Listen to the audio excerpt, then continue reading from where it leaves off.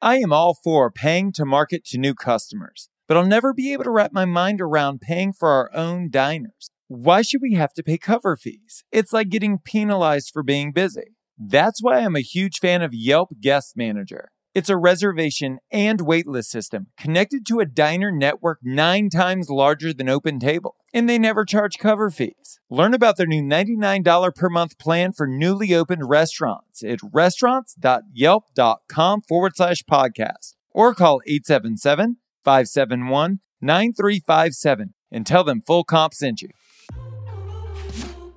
Welcome to Restaurant Marketing School. I'm Josh Kopel, a Michelin-rated restaurateur. Together with famed marketer Kyle and Sarah, we're unpacking the tools and tactics used by million-dollar marketing agencies to help you grow your restaurant. Join us daily to get a marketing tip that you can use in your restaurant today.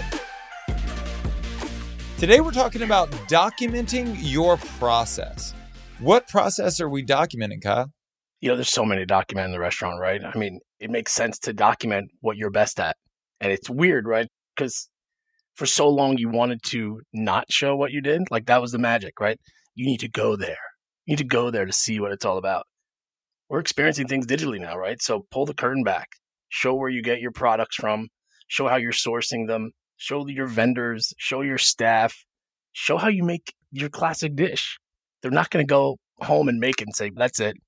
We're never going back there. We know how to make this now. They're coming to them more for that. They're coming to you more for more than just the dish.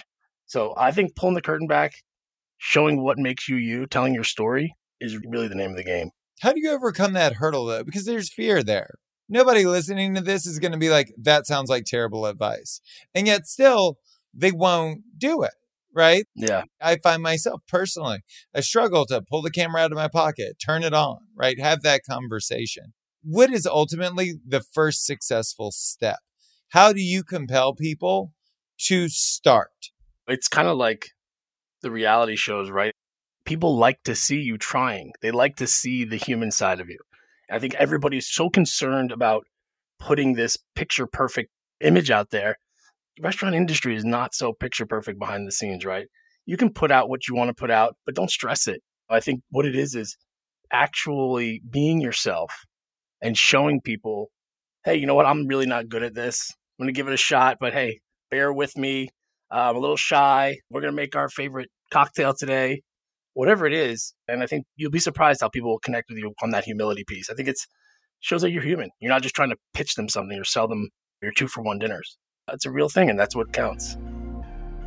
If you want to hear previous episodes or check out our other content, go to restaurants.yelp.com/marketing school. Thank you so much for listening to the show. You can subscribe wherever you get your podcasts. While you're there, please leave us a review. I'm Josh Kopel, and you've been listening to Restaurant Marketing School.